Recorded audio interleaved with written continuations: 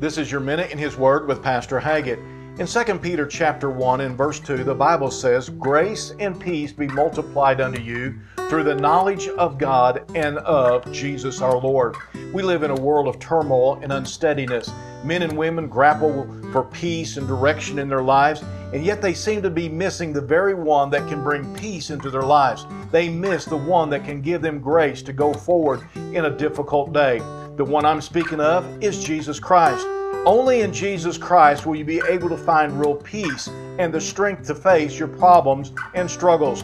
By knowing Him as Lord and Savior, He has promised to guide you and carry you through the storms of life. To know Him, you must turn to Him and allow Him to be your Lord and Savior. So call on Him today and get to know Him in a greater way. This has been your Minute in His Word. And if you don't have a church home, come pay us a visit at Calvary Baptist Church in Marshall.